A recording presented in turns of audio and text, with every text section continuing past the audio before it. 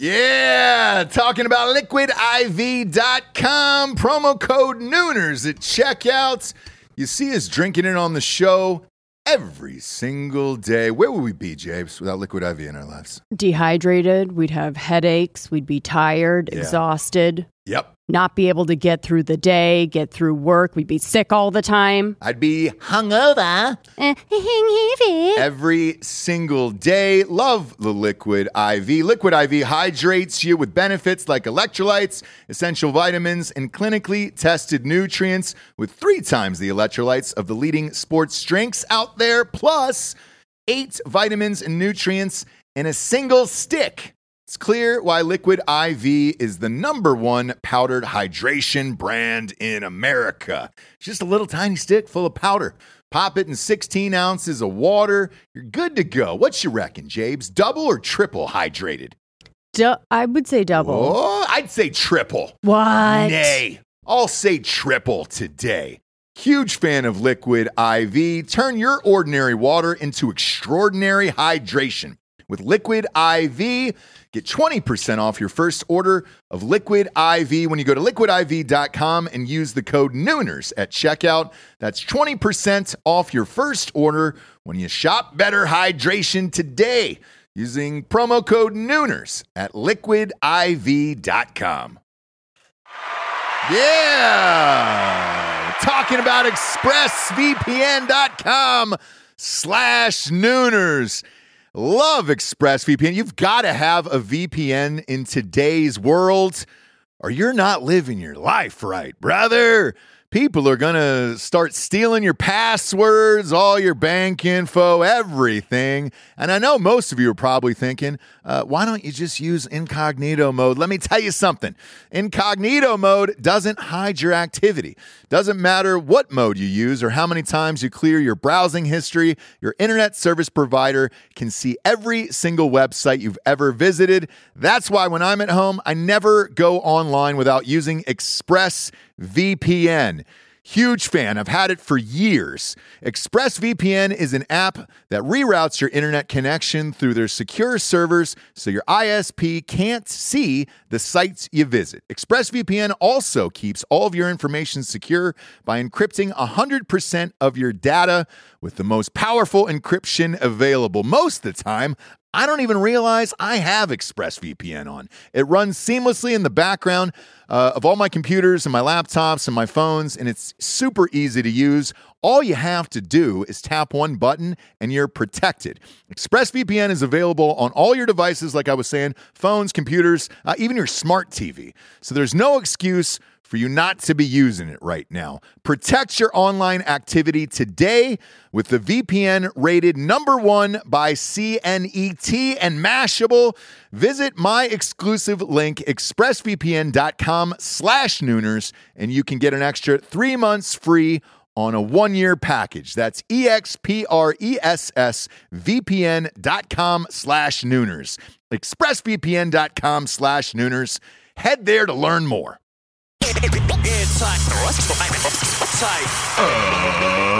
Ladies and gentlemen, welcome to the Ross Patterson Revolution!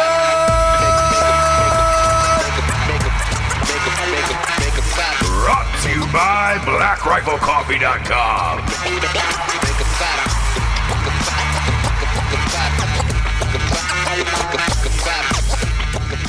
Welcome to the Magic Show tonight. Woo!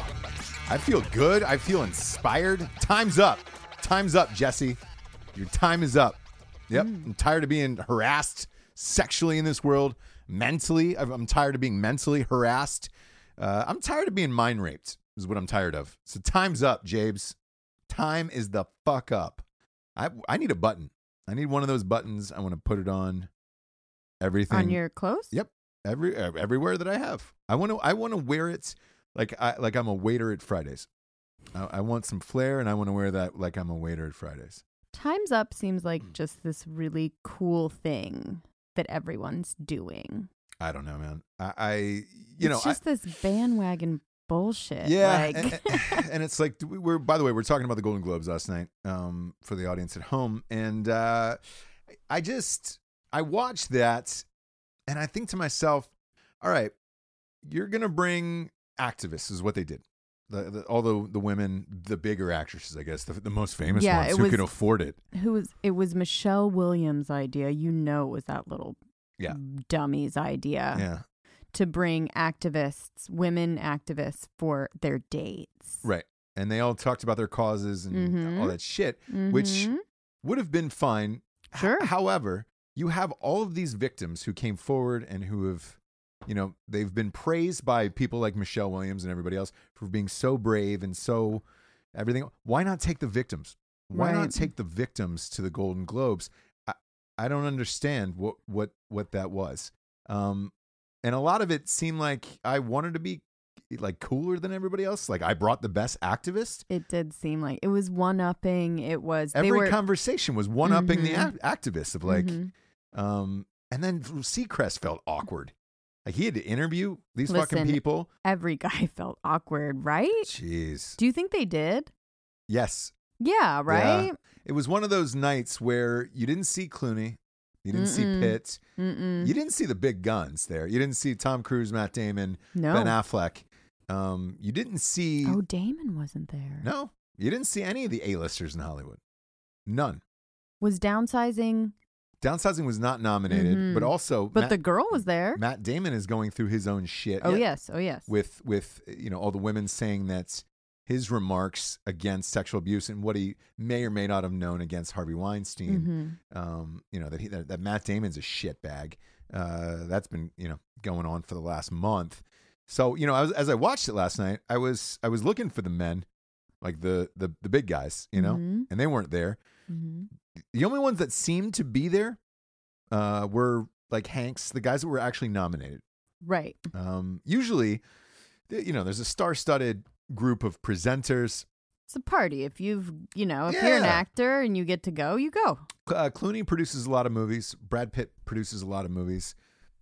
They had movies nominated. They weren't there. It just seems strange. And then Angelina Jolie was there, who she popped her little head out. That little weasel popped her head out for a night out on the town. And it seemed odd because she hasn't had a movie out in fucking years at this point, I don't think. Her son did. Which she has 6 kids. Oh, the oldest one, Maddox. Pick a race there. Just guess one because I don't know. I think they're all like of some kind of Asian. Yeah, they're all mixed. Asian, Cambodian, something, right? Well, I think there's like a black one. I think. So it's the first one that they picked up. They have a white child too. Like they've got a whole. Had. Yeah, they've got everybody. They've got every mix of race across. They're inclusive. The globe. Yeah. But she was there. What was the kid in? Do you know? What was her? What was Maddox in? He produced a movie. You're kidding. Come on. And, it was one of those things where it's like she couldn't even get him to set like on time. She was like doing this for him, and he was not having it. It was the most disgusting thing I've ever heard. But something about my father something. You bet. Some kind of. Yeah. His father's Brad Pitt. I know, so. But it was like. and he called the cops on Brad Pitt for being drunk on that plane. So it's like, all right. Right.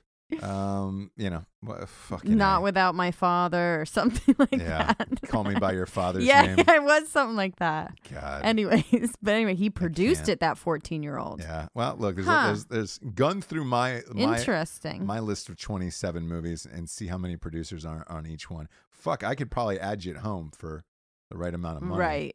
Right. For the right amount of money. Yeah. I could definitely add you to the producer list. He didn't do anything. What a crock of shit. But the whole night's, look, we'll recap it here in a second and really dive into it. The whole night was strange, really fucking strange. And I definitely want to chat about it, in particular the Oprah moments. Because I think if you don't have that, I don't know if you have a show last night. Yeah, I mean, we'll go over it, just rushing everybody through everything. Everybody's talking about it today, and it's like, looking back on it today, I was like, man, I don't know if you even have a show last night. like that's of any value or whatever. But no, what would you talk about? I don't know. But again, we'll get into the sponsors first, and then we'll dive into this because there were some highlights. There was some real lowlights last night, and you know you're coming to the right place to get the lowlights. First up, we got BlackRifleCoffee.com. Black Rifle Coffee is a premium roast-to-order coffee. They make it straight from the tin bowl. The teat of the coffee cow. The teat of the is coffee that how house. it works, or? Yeah. Yeah. They've got a coffee cow over there. Yeah. They squeeze the teats. First to do it. And they really, really chunk out all the coffee. First in flight. Yeah. Yeah. A lot like the Wright brothers over there. But it's Evan Hafer, Matt Best, Jared Taylor, and the boys bringing you the finest coffee on the goddamn planet. The beauty is, if you listen to the sister show, Drinking Bros is only good for one use. It's only good. That promo code is only good for one use. Therefore, you've got to use Revolution to get that 20% off now. A lot of people don't know that. Gotcha. I'm spilling the beans. Oh, you did it. I fucking nailed it. You did it. I You did it. I didn't think it. you were going to do it, but you did it. I did. I do it every time. So go to blackriflecoffee.com. Seriously, they've got the finest coffee on the planet. I've got a subscription to it. We get goddamn 9 boxes every month. That's no lie. We get those K-Cups. It's about $4 cheaper than Costco. Ships right to your fucking door. You don't have to go anywhere. And they've got a bunch of delicious blends. Flavor. I used to call them flavors. I still do call them flavors. Do you? Yeah. Step it up, buddy. You're on the coffee train now. You're on the coffee train. I'll still call it flavors, probably. It is what it is. Go to blackriflecoffee.com. Type in the promo code REVOLUTION for 20% off. For real, it is the best coffee ever. I was just one of those guys who never knew about coffee, and then I had good coffee, and I was like, oh man, it really is different. And you saw how much went into it when Evan made you like a coffee that took 2 hours to make, and it was amazing, right? But incredible. Yeah, I don't have 2 hours every morning, so I have a K-Cup. The closest thing that we can get to that kind of coffee is a Black Rifle. Punching a hole in that motherfucker and just and drizzling and go. And dripping and drip. Next up, we've got straightrazors.com. Straightrazors.com is the premier razor game in the biz. If you need water to shave with, then you're like all of us. If you don't need water to shave with, you're pretty fucked up. This really isn't for you. If you're an electric shaving guy, if there is anybody out there, introduced me to him because I have not met an electric razing shaver in a long time. I tried it once as a youth. I think I was maybe in, I don't know, fucking 10th grade. And it was fucking weird. I don't know anybody who uses an electric razor. That's why you should go to straightrazors.com. Get yourself a straight razor. Find a straight razors in the biz. Straightrazors.com has got they got amazing kits. They got the #1 ranked aftershave in the world, #1 ranked cologne. If you're nervous about using a straight razor for the first time, they got safety razors, which are just kind of like your other razors, except the blade is so good that it takes about a day and a half off your shaving. Go to straightrazors.com, type in the promo code REVOLUTION for 20% off, and get yourself a nice kit. Next up, we've got StrikeForceEnergy.com. Boom, boom, boom, boom, boom, boom, boom. Wow, that was it was an extra boom in there tonight, I feel like. Who's counting, though? Really? You guys at home? True story. I've been working 900 hours for weeks now at this point, and I think I OD'd on Strikeforce yesterday. What happens when you OD? My heart felt stops. Like it felt the opposite. Oh. Felt like it was jumping out of my chest, and I was like, "Oh no, this is the danger zone." I had too many. I forget how strong it is. How strong Strikeforce Energy is. Yeah, you only need one. Yeah, the problem is it's delicious. So like when you have it, you're like, oh man, I can have another one, no big deal, another deal, no big deal. And you start speeding up all your shit, and you're like, oh man, I'm fucked up. I'm telling you, stick to one Strikeforce. Don't you dare try two until you're ready. And I've been drinking this shit for 2 years and I'm still not ready for 2. Wow. I thought I was too, and I'm not. Definitely not ready for it. Strikeforce Energy's got 4 delicious flavors. They got lemon, they got orange, and they got Make America Grape Again and Original. They've also got a subscription of the month club. They'll ship it right to your fucking house. It's a tasty, tiny little tin pouch. Rip it open, squeeze it today. Rip it and grip it. I feel like everybody knows that, you know? Go to strikeforceenergy.com. Type in the promo code REVOLUTION for 20% off. Sip it and tip it. Yeah, grab it and rip it. Grip it and rip it, sip it and tip it, set it and forget it. Yeah. All right, so I might have had some before we got on the show. Okay. Whatever. Full disclosure. I'm not your fucking H&M monkey, you know?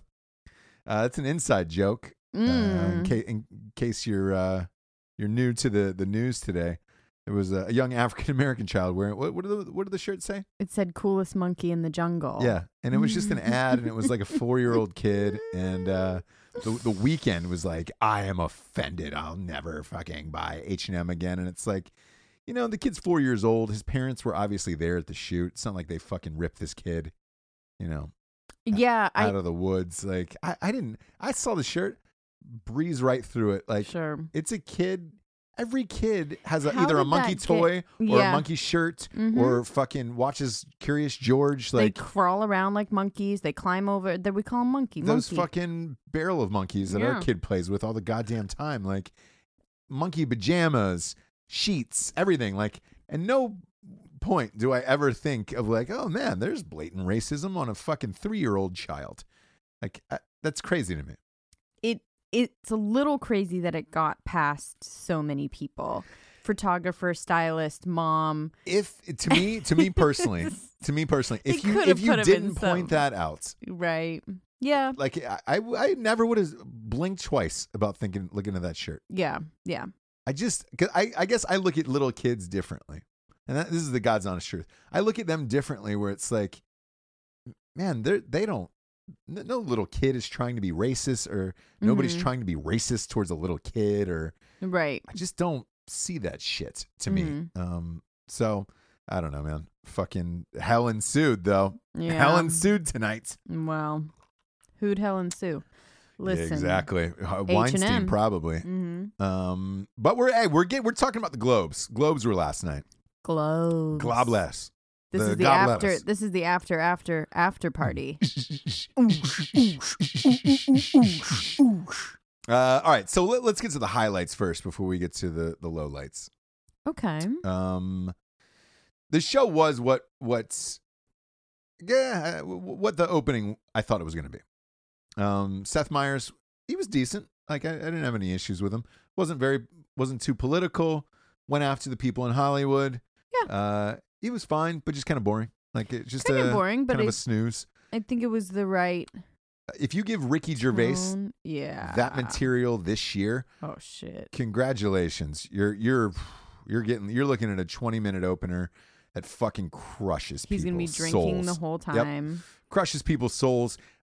I liked when it was him. I liked when it was Tina Fey and Amy Poehler as well. Everybody liked that. Yes, but here's why I like this, which this did not have last night. Was the fact that they had time. So like before and all the previous shows, it didn't seem like they were worried about coming in at 11 o'clock or under, certain minutes. So there was sketches, it felt like, in between everything. And like there was a funny saying about every guest or guest presenter. We didn't have that. We didn't have that last night. Like, after the cold open, I think Seth Meyers was gone after that. He maybe popped out once or twice. No presenter had there was no any. Time. Yeah, they didn't have any, like, they sometimes do a little joke between or a bit or whatever. Nobody did anything. They didn't have any time. Neil Patrick Harris was like, because we're running long, which is funny, but they literally just walk out and say nominees are. Yep. It's just like, fuck. It's just like rushed through the whole thing. It feels uncomfortable to me. Like that's my least favorite part is like when the music starts playing.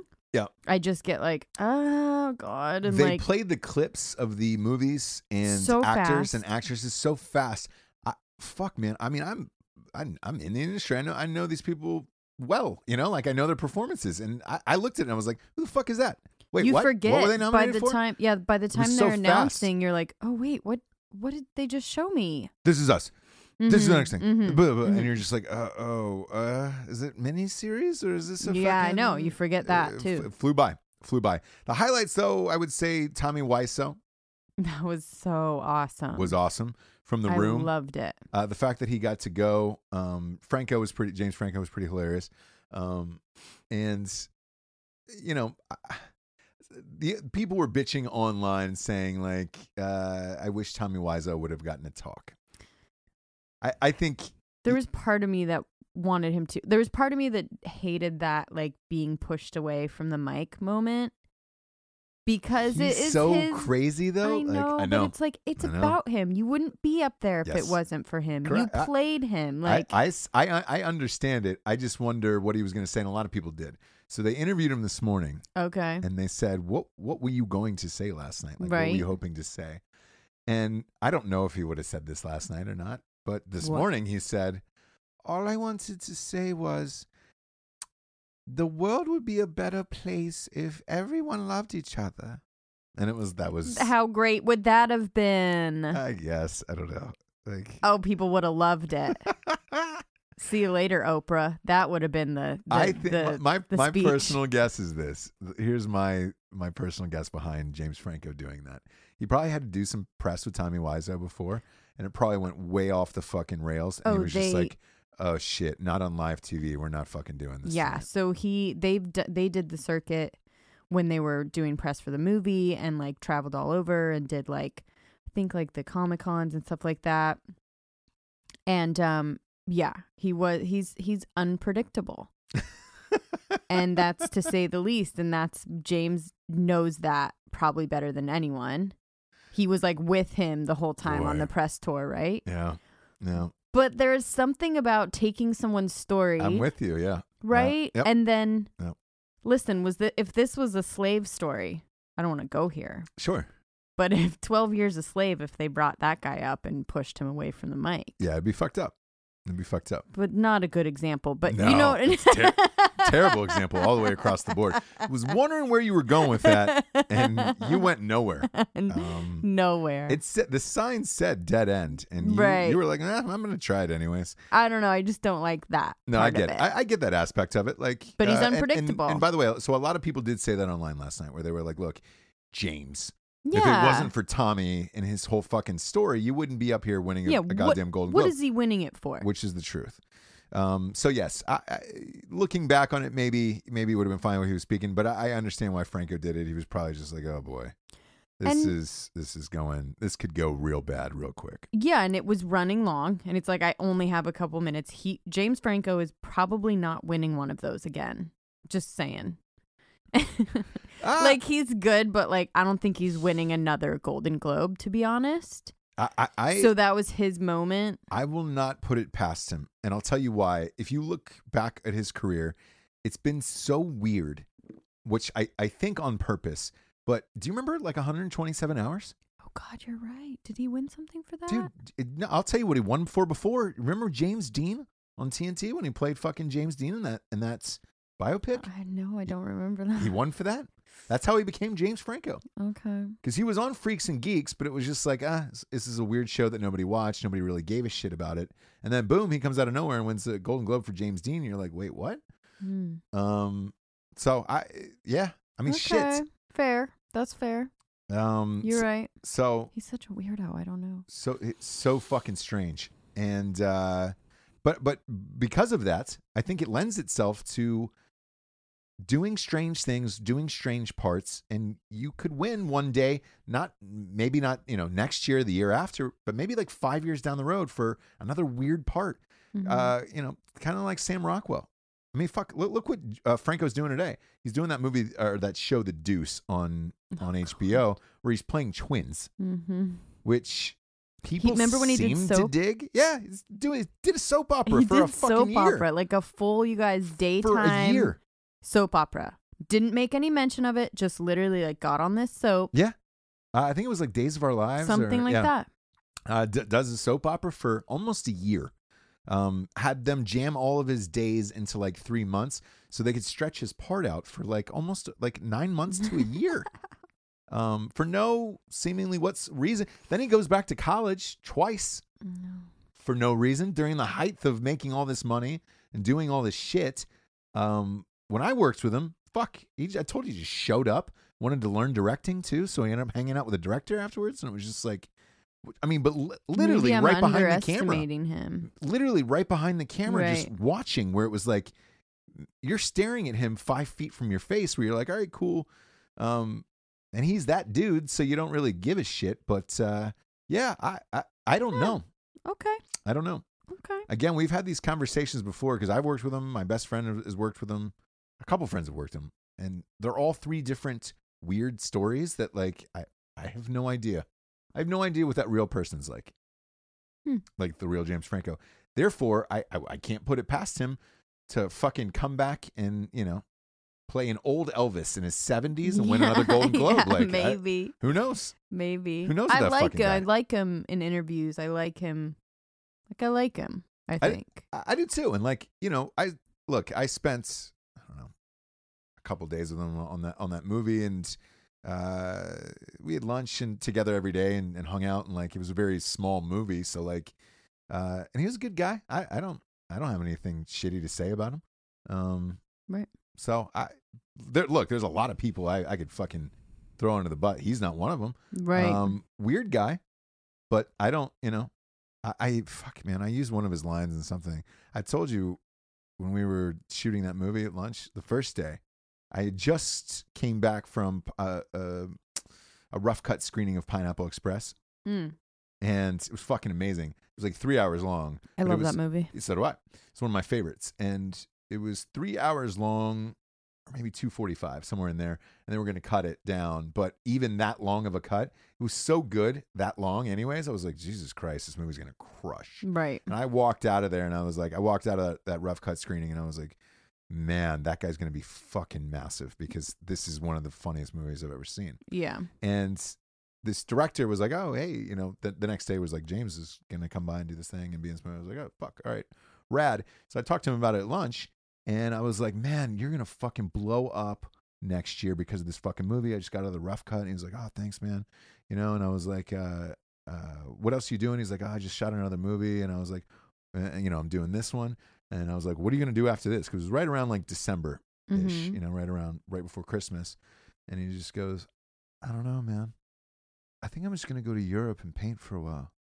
And like, I almost burst out laughing at the table. I was just like, what? Wow. And he goes, yeah, I think I just might go for a couple months and, just go to Europe and paint for a while. And like, kind of like looked away like James Deanish. And I was like, what the fuck is going on? And I don't even think he showered. Oh, I'm sure not. That's serious. I'm sure not. He looked like he hadn't showered in 3 days. Although, even though we had a private chef, which all these movies do, he brought his own salad from Whole Foods. So he cared enough that much to get his own. Boy after my heart. But I heard later on down the road, because I saw the director of that movie had hit me up and was just like, hey, will you come down and look at the rough cut of the movie and tell me what you think? And I was like, yeah, for sure.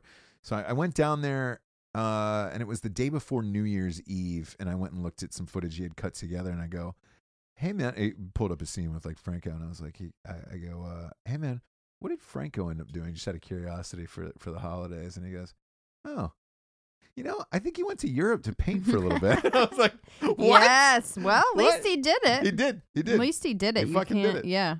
He went to Europe. I heard he went for like 2 or 3 months. Like, that was no kind of love fucking that. bullshit.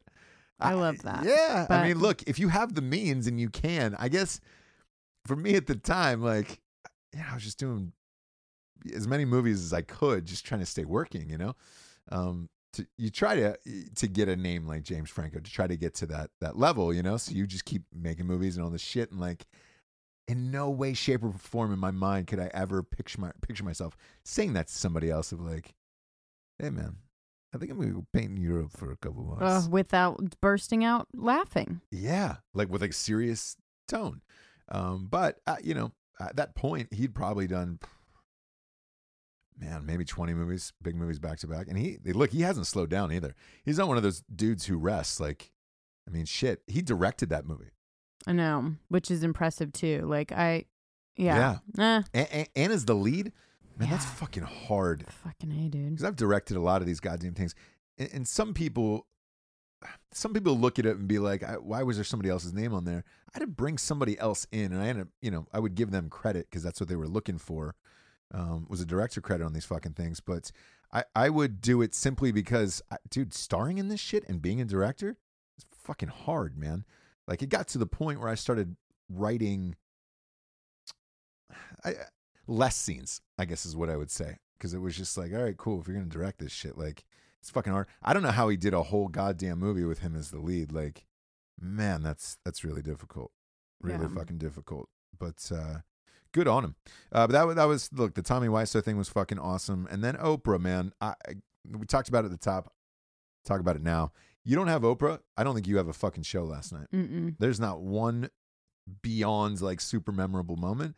But you have Oprah, and then suddenly you had a show. You had a big, gigantic moment that everybody was talking about. And it was classic Oprah, man. She fucking brought the house down and just crushed that speech. She's the master. Whew. The master of that. The other thing is she's not going to be president. You fucking idiots.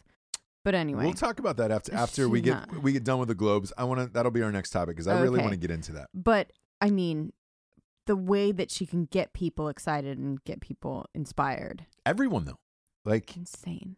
Every man and woman, like there is no one today across the board who was just like, I fucking hated what Oprah said last night. Oh, no. No one. She was so diplomatic, right? She was like, there's guys in here, men and women, that are working towards this change. You know what I mean? Or whatever. But not just being like, us girls, we need to blah, blah, blah. Just being like very much like extraordinary men, extraordinary women, and we're all working forward together. And, Yeah. There's a way to do it that makes everybody feel like they're a part of it and not excluding men from what's happening. Do you know what I mean? Yeah. And she did it. Lights out. And it was awesome. And like, it's Oprah. That's the only thing you can possibly say is it's Oprah. I don't know a man or a woman alive today that could give just crush speeches like to anybody in the world. I don't know that person. But Oprah is, and yeah, that saved the show in my opinion. Now let's get to the lowlights. My favorite part, James. Oh yeah, my favorite. You love to tag them and drag them. Parts. Oh boy. I'm gonna start off with the beginning of the show with Nicole Kidman giving a speech for a half hour. That's always do that. That's why the entire show is pushed for time, because you have somebody who gets up there and talks for a half hour, and then you're fucked. You're behind the 8 ball for the rest of it. Why don't they cut her off at some point? They just think, oh, we'll be okay. Yeah. No, every year it's the same way. And she gets up there and she keeps saying, I'm going to keep talking because you guys are letting me. And it's just like, oh, God. Yeah. Well, there you go. So then everyone's fucked. Fucked everybody. None of the presenters could come out and say like a funny bit. Nothing. Could do anything. There was no time for it. All the fucking highlights of all that other shit was sped up. And it was all because of Nicole Kidman's bullshit. So if you're wondering why it seemed like such a rushed and hurried show and everybody got played off, it's because Nicole Kidman started that off with a fucking 30-minute speech, thanking everybody in her goddamn life, from, caretakers of her fucking grandmother's car. Except for Tom Cruise, who she should have thanked. Yeah, she should have thanked him and then thanked the Church of Scientology. Best thing that ever happened to her. Jesus Christ, Nicole Kidman. Next up was Natalie Portman for me. I know. It was a low. What the fuck was that? Just wasn't okay. Yeah. I don't know. And now the best, what was it? The nominations for Best Director, which are all male or something like that. Now the all male nominees for Best Director. Yeah. And everyone's like, oh, and like the first male director is like, all right, thanks. Like, it was Guillermo del Toro, by the way. Yeah. And it's, it is unbelievably difficult to get nominated for a Golden Globe, even more so as a director. Like, fuck. Yeah. And then to hear that bullshit, like you railed the whole goddamn night against men and everything else and fucking Time's Up. And then you get up there, Natalie Portman, with Ron Howard. Because Ron Howard was... Yeah, and he was uncomfortable. Co-presenting with her. Yeah, and he was like, yikes. And he's the nicest dude in the world. Like, then you made that motherfucker feel uncomfortable. Like, fuck her for that stupid shit.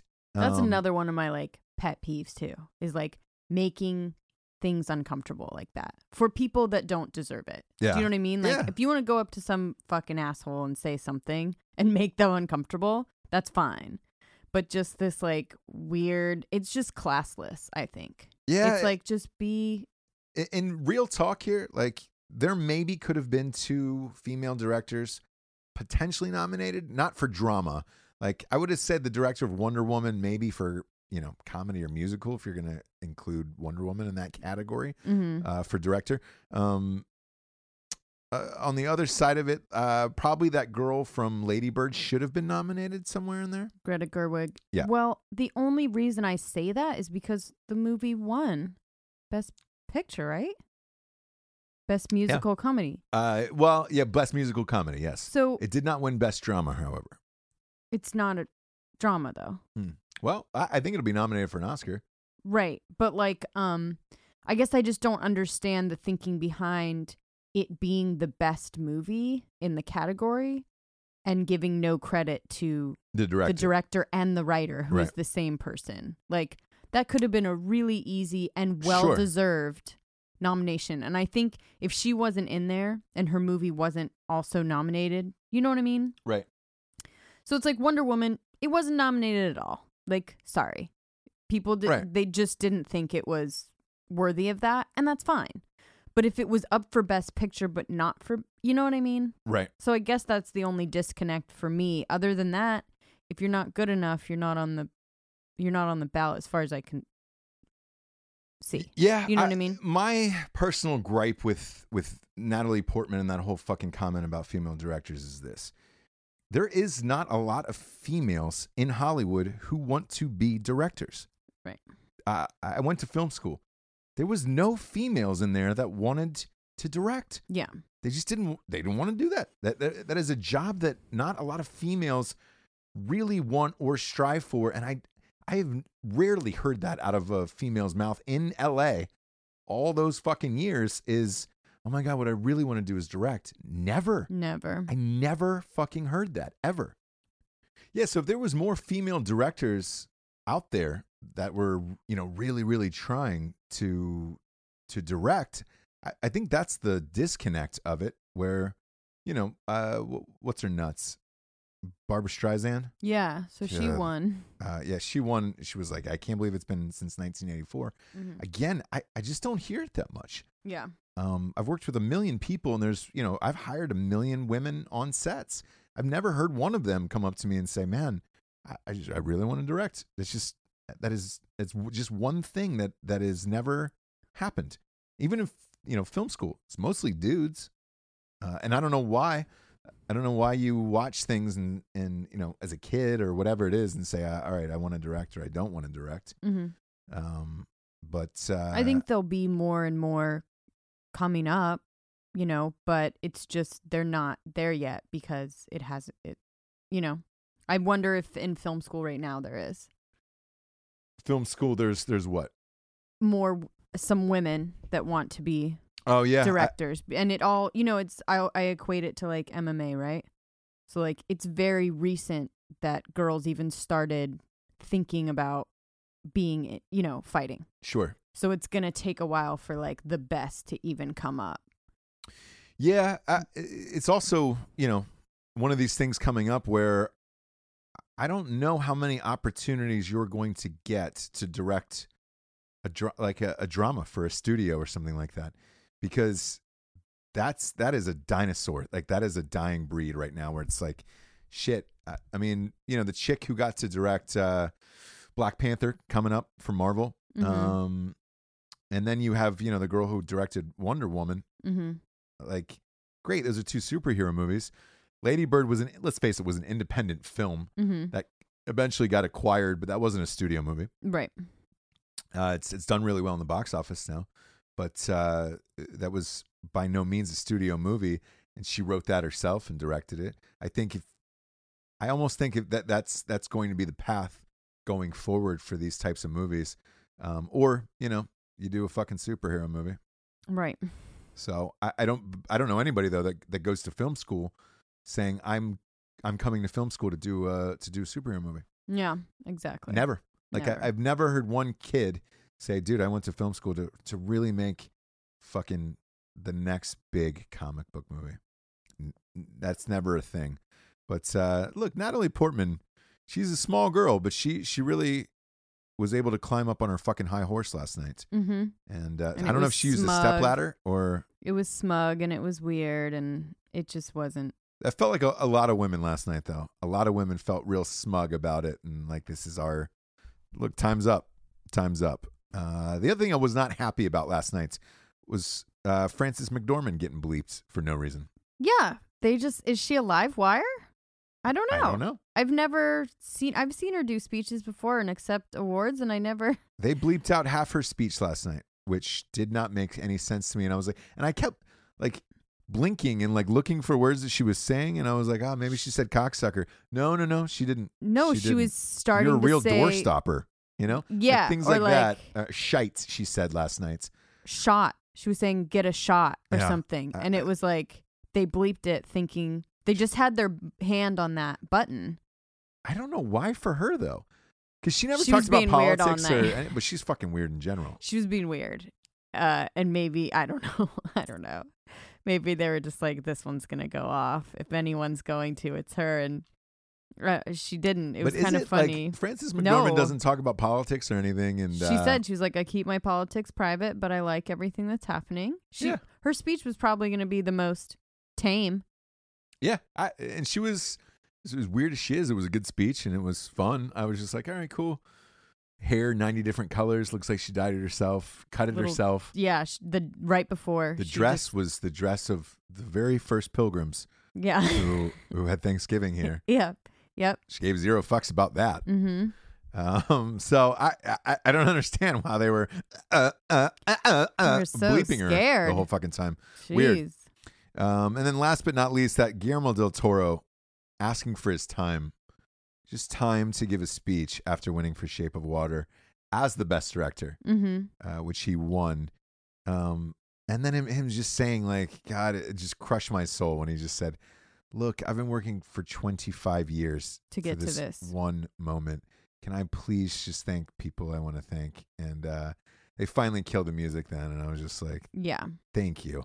Yeah. Like, because you sit there and like, you take it for granted of like, all right, great, just get on with your fucking thing. But like, dude, everybody there has worked really fucking hard. And it is, again, if you're nominated for a Golden Globe, it is fucking next to impossible. For a lot of people, it's a once in a lifetime thing. If you're fucking lucky. For the rest of us, we'll never know. Right.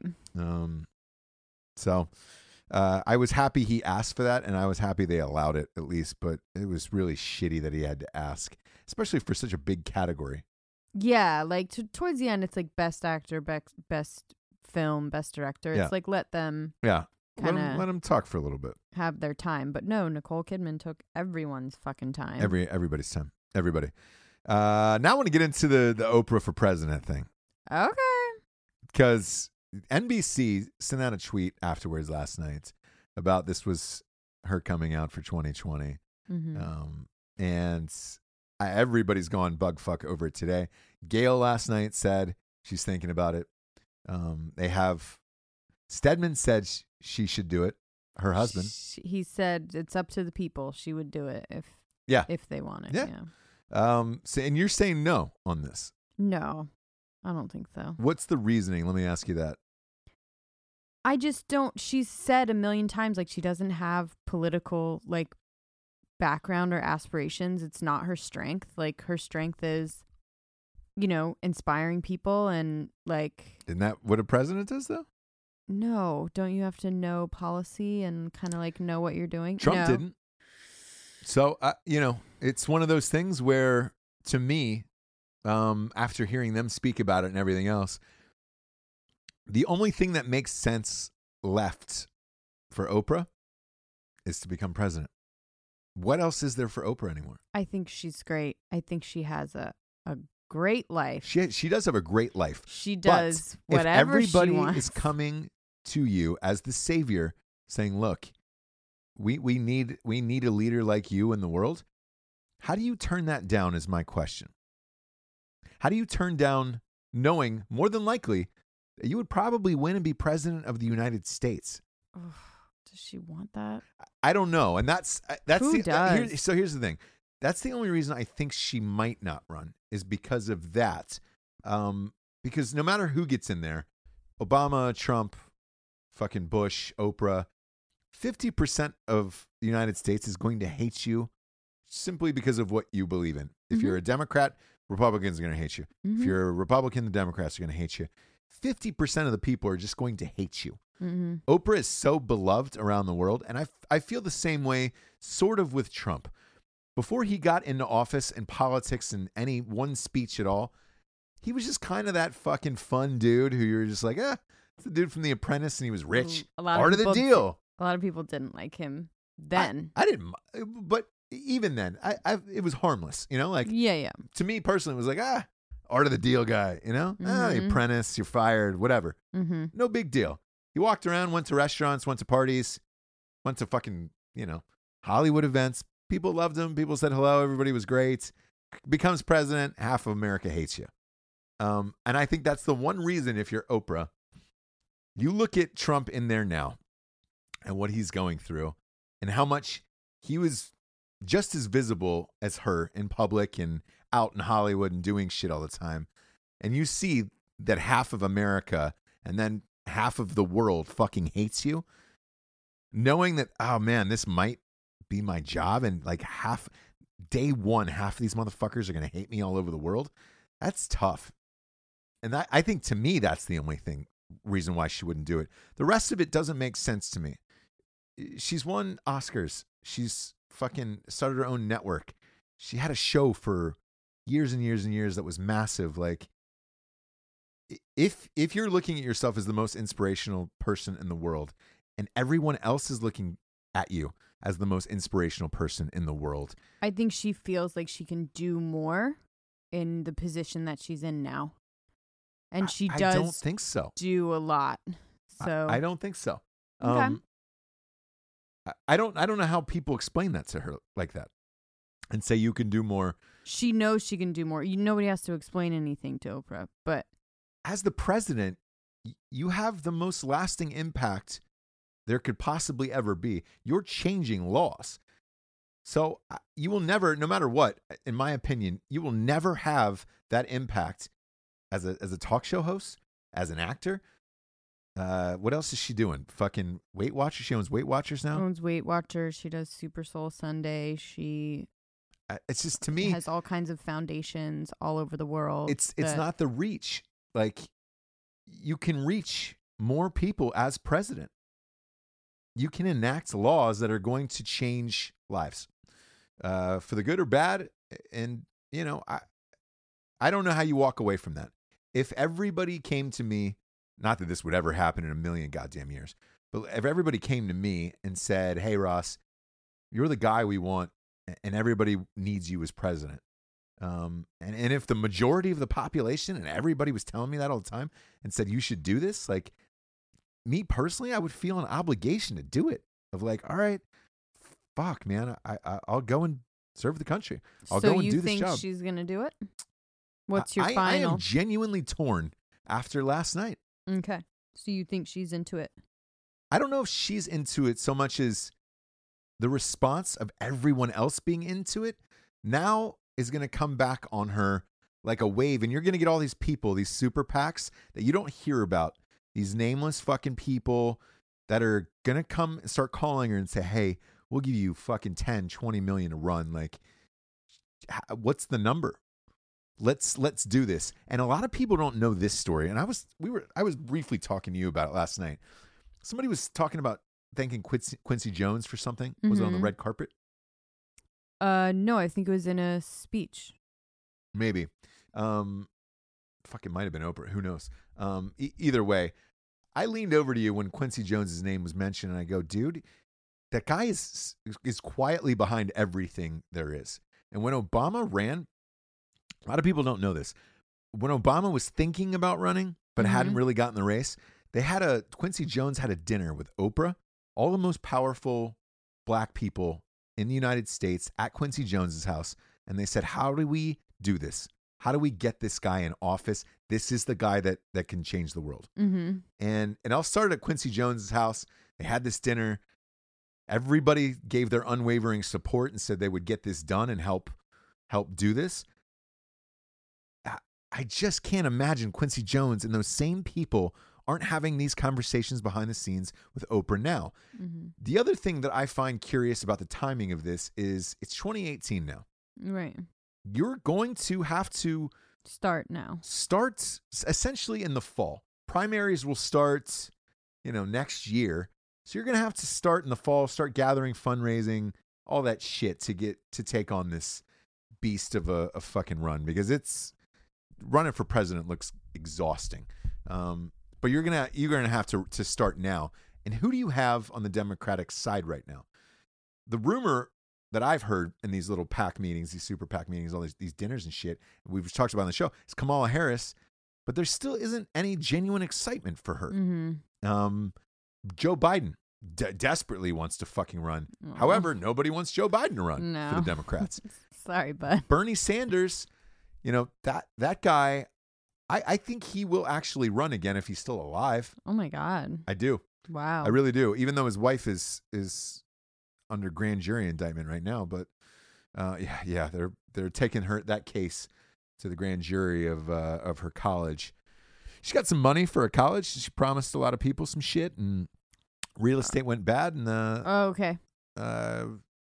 People lost a lot of money. Got it. On this, and so she is currently under investigation, and if that doesn't catch up to her, I think Bernie will actually run again, unless it was somebody against like Oprah. I don't think she'd run against Oprah. Who? Bernie. You don't think he would run against? I don't think he would run against Bernie. I mean, Bernie would run against her.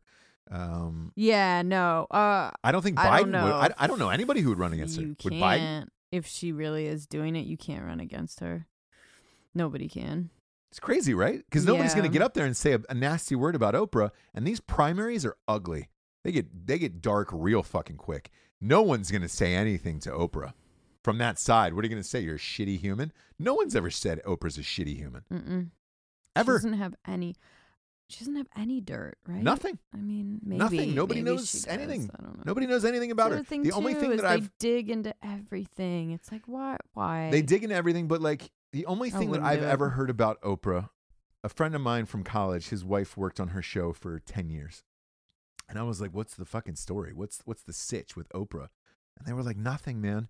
She's really super hardworking, and she expects everybody else that works for her to be hardworking. And business-wise, they were like, dude, she's the best business sense out of anyone you'll ever meet. And it is always business with Oprah, they said. And I was like, all right, still none of that sounds bad. We were just like, that's kind of what you want. Mm-hmm. So I don't know. If I had to say today, I'd say 70-30 she runs. Okay. I'm going to say absolutely not. And if, by the way, if she doesn't, I'm going to stick to my reasoning that I think to go through that, to be hated by half the population is too much for people to bear. And if you're going to truly change things, let's face it, half the population is going to hate you.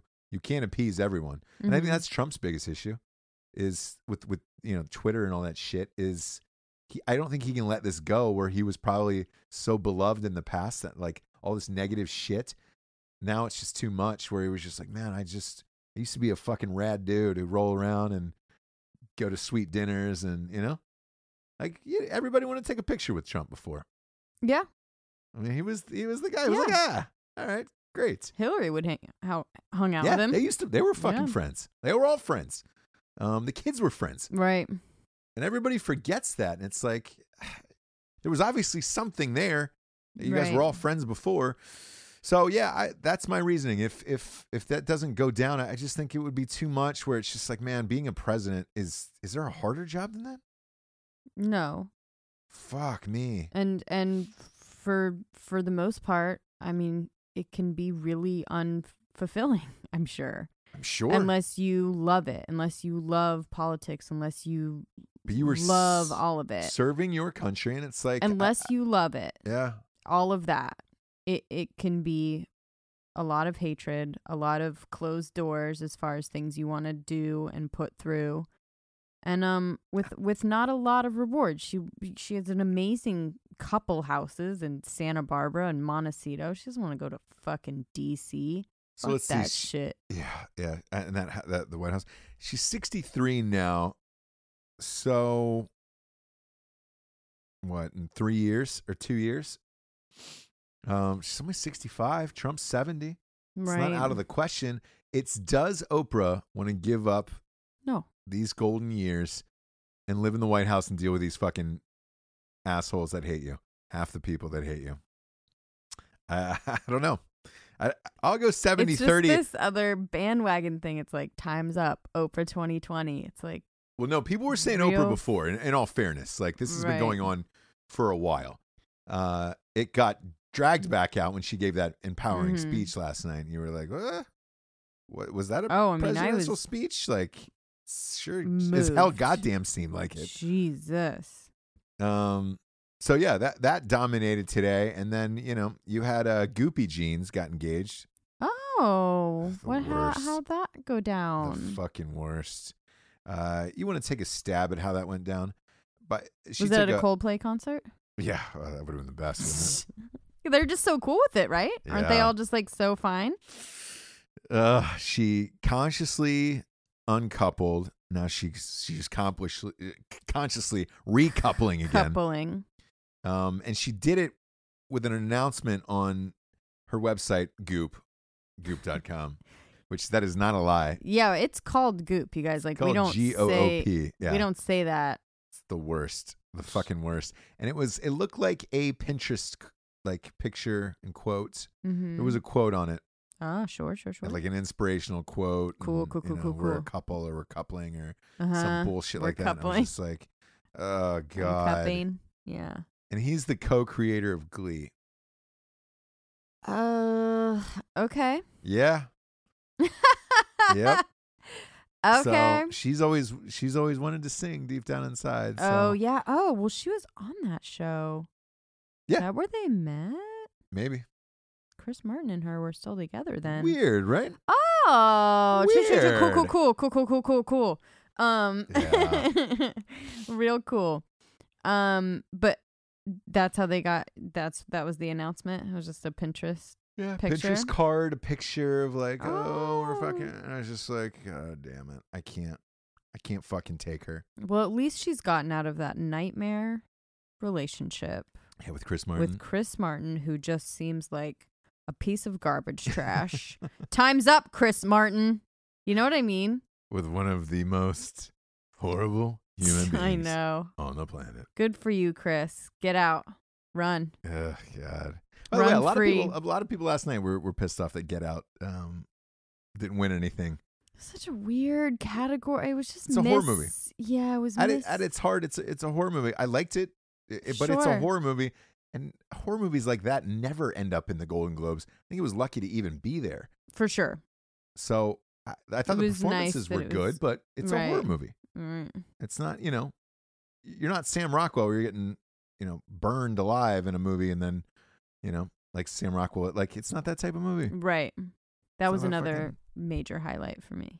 So Rockwell winning, yeah. It just felt like an indie person, like finally making it.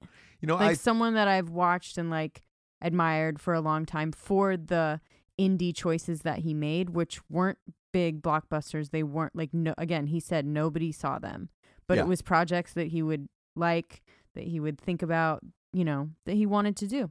I think that was a makeup call for me.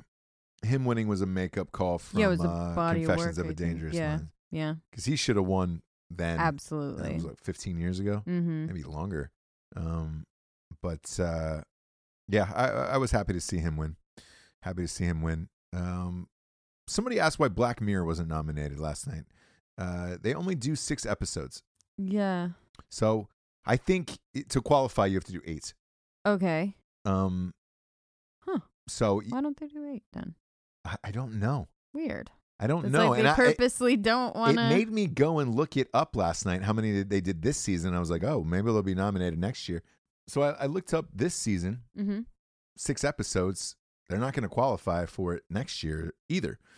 So there's your answer, kids. They're not making episodes for awards. They're just making dope episodes just to make them. And today's story was super cool about that show, which we just watched that the new, I guess you'd call it a season, right? Yeah, it's a season. Yeah. We don't care how many episodes they have. It's a season. And it was incredible, by the way. Oh my God. Just amazing. Every episode melts your mind. But in the episode Crocodile, where the girl is oh my God. Boy. No spoilers, but that one I'll just tell you is the worst. I'll give you a brief kind of, without spoiling it, without having any spoilers. It's about a couple who accidentally kill someone. And then the show goes on. Cover it up. The guy comes back to ask to... good enough right there. Well, totally good, Japes. Just that's all it they is. Said in the article. But it says in the article, spoiler alert, do not read this unless you've seen it. So that's all we're going to say about it. In one of the scenes, though, is the beauty of it is the guy holds up a news article saying this is the person we killed, and if you zoom in on it, screenshot it, and zoom in on it, it says something to Redditors that just says, "Who would stop a fucking show just to read one sentence on a magazine in a TV show and then go and look it up what it says." And then put it on Reddit. So good. It's so good. Trolling. It's because you really had to go out of your way for this, which is amazing. And then everybody on Reddit was like, dude, they know. They're talking to us. Yeah. And I find that incredible. I love when people take the time, shows, to do things like that. Like, remember Better Call Saul? Like any number that they would have on like billboards, or was it Better Call Saul? We would call them all too. Or was it Breaking Bad? Yeah, both. Both. Yeah. And you would call them, and it would be the actual voicemail, which is like I loved that detail. It's fucking cool, man. That's awesome. Especially, look, you go on these sets, like, to even ask for extra shit like that, like out of your art department. Yeah. Good luck. Can you guys set up a phone number that just goes to this phone? Yeah, and then as a director, you have to think about shooting that, right? So it's clear to the audience, and you're like, all right, sweet. But yeah, I was stoked to see that. I was just like, man, that show's amazing. Fucking get it, man. They fucking get it. Big fan of Black Mirror. Last but not least, the other story I really want to touch on is for the Cleveland Browns fans. Oh boy. Oh. It's one thing to go 0-16 in a season. Only happened twice, where you finish defeated in sports. Not undefeated, completely defeated every single game. They had a parade for the perfect season at the stadium where everybody got together and they walked around the stadium in circles for the 0 for 0-16. And it was like 11 below in Cleveland. All these people came out, and my buddy hit me up, and he goes, dude, we were there. Some friends of ours were there. I know who hit you up. Yeah. You know exactly who hit me up. And he goes, actually, like, for as angry as we are about our team, and we have been for years and years and years, because last year they were 1-15. So they've won one game in 2 years, which is never happened in the NFL. He said it was like a weird bonding experience. Everybody got super trashed and had a blast. Listen, they know how to party. Yeah. That's not the Cleveland definitely issue. knows how to party. That's not the issue. And they have great fans I think who are that's super why passionate. they can't win. They might die. Do you know what I mean? Like the amount that they party for the loss. If the Browns or the Bills, I would say 1-2 in the NFL, most passionate fans. Bills Mafia, number 1. Number 2 is the Browns fans. Bills Mafia, though, they were in the playoffs this weekend. They played. It was the worst game of all time. It was 10-3. Sure. That was an actual score of a total number of points in an NFL game, which you never see anymore. 10-3. But their fans are the most passionate. They're the ones who are always smashing through tables, lighting shit on fire. Oh, yeah. They're, I mean, fucking crazy. So they haven't been in the playoffs in like 20 years. And they played Jacksonville. There's not a city that's further from Buffalo than Jacksonville, but they all came, took over the stadium. The photos and the videos that were going on from the chaos in Jacksonville was berserker. Just absolutely berserker. I mean, they treated it like it was fucking spring break. I mean, they were crashing through tables like some guy was dressed as the fucking Ultimate Warrior. Multiple people got lit on fire, crashing through tables. There was fights in the stands. At a playoff game, you never have fights in the stands, especially at a playoff game. Oh my God. I mean, as a kid in Atlanta Fulton County Stadium, that was the stadium we had when I was a kid. It was empty. Nobody would go to Falcons games because we were terrible. And it was empty, and the people there were getting super fucked up. Yeah. So, like, that was the last time I remember, like, hardcore fights at a game. Like, there were always fights breaking out.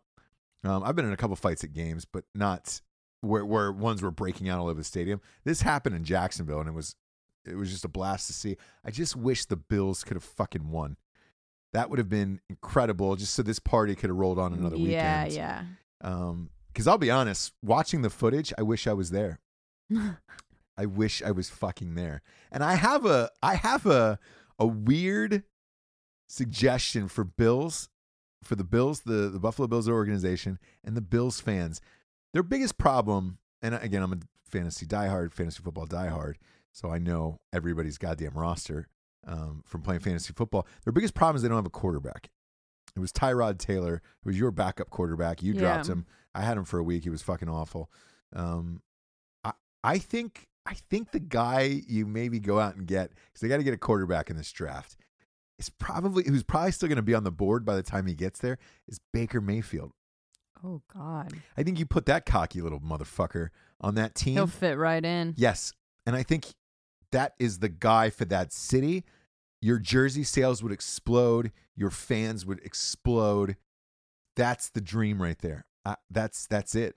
Kind of like when the Browns drafted Johnny Manziel, Johnny Football, like, fuck, it seemed awesome at the time. It seemed so fucking awesome. It seemed perfect. Johnny Manziel fucked that up on his own. I still think he has the talent to play in the NFL. He just signed with the Canadian football team yesterday. Okay. So he's going to play in Canada this upcoming season, trying to make a comeback at the NFL. But, like, I think he's too fucked up on drugs and alcohol to really do it. Oh, my God. Whereas Baker Mayfield, I don't know, but if you're going to give it a shot anyways, like, your quarterback can't be any worse than the guys you had. So, like, why not roll with it for the fans and really fuck shit up? Because holy fuck, if Baker Mayfield came to Buffalo, all of your dreams would come true, at least for a season.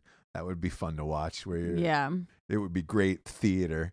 And I do want to say to people who are writing fucking Oklahoma and Baker Mayfield shit on my wall, I don't dislike him as a player. He's a great player. He's been able to do a lot with a small body. He's a small man. Mm-hmm. He's probably not an NFL quarterback. Is there people that beat the odds? You bet. Doug Flutie did. Drew Brees. So if he does it, more power to him. Like if he breaks through and he's great, he will become an all-time legend simply because of the disadvantage he is up against. And looking back at this college football season, right now, Bama is playing Georgia in for the national championship. Baker Mayfield played the game before against Georgia. Look, it's the third quarter. It's fucking 13-0. We're doing this live right now on a Monday night. This is one of the boringest goddamn games on the face of the planet.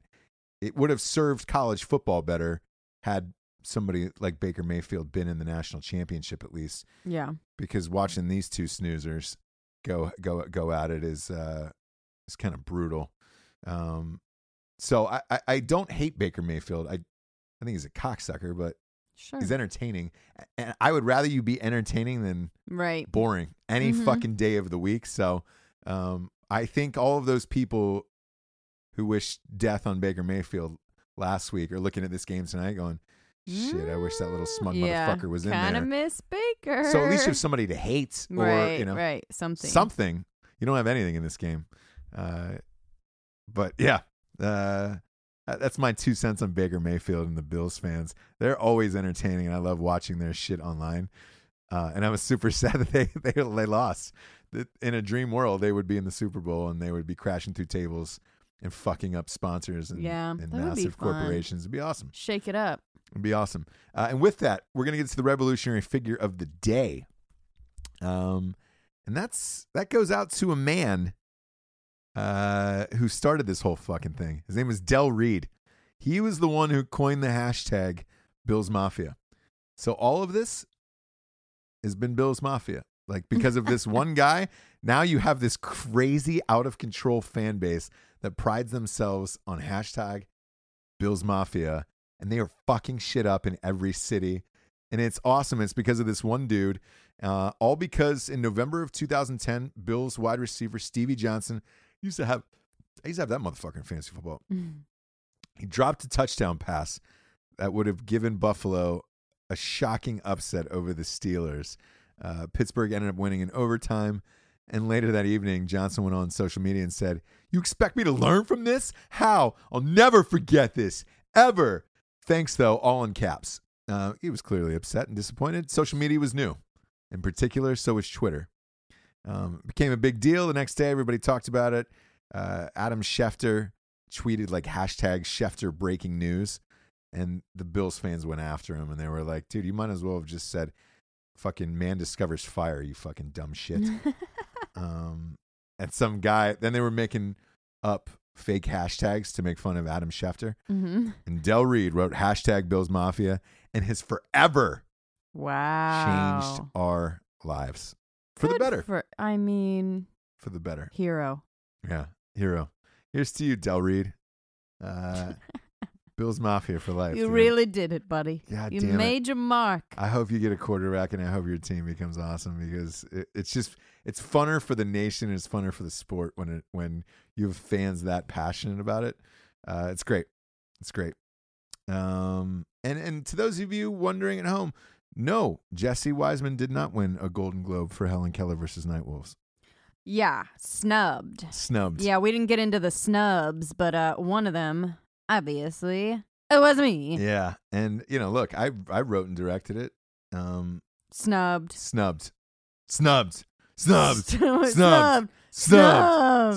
I had a speech and everything. Yeah. So you know what I did today in honor of the Golden Globes? What'd you do? I own that movie. Like a studio doesn't own it, nothing. The people made that happen, and then we gave it back to them for free. Sure. So what I did was I put it up on iTunes. So it's on, if you go to our podcast video feed on iTunes, today, as of today, Helen Keller versus Nightwolves is on iTunes for free. Just type in Helen Keller versus Nightwolves. In the podcast feed? Yes, in our podcast feed. Weird. But the beauty of it is with iTunes, it goes by keywords. So if you type in Helen Keller versus Nightwolves, you're going to find the movie for free. And it's in our podcast video feed for Ross Patterson Revolution. So you can watch a free fucking movie. It's both of us. It's along with the rest of our video shows. Then you have Helen Keller versus Nightwolves free on your phone or wherever you're going. That's crazy. Yeah, it's a hilarious movie, and I figured out like a weird way how to beat the system on doing that. Oh, let's Yeah. So whatever. Check it out. Apple couldn't stop me, so it was great. It was great. So it's up, and I watched a little bit of it earlier to test it out when it was up, and it looks good, clean, nice, clean HD. Snubbed. Snubbed. So go check it out if you want. If you want a good chuckle. For Jesse Wiseman, a.k.a. the Jables, I am Ross Patterson. This is The Revolution. Good night, everyone. Good night.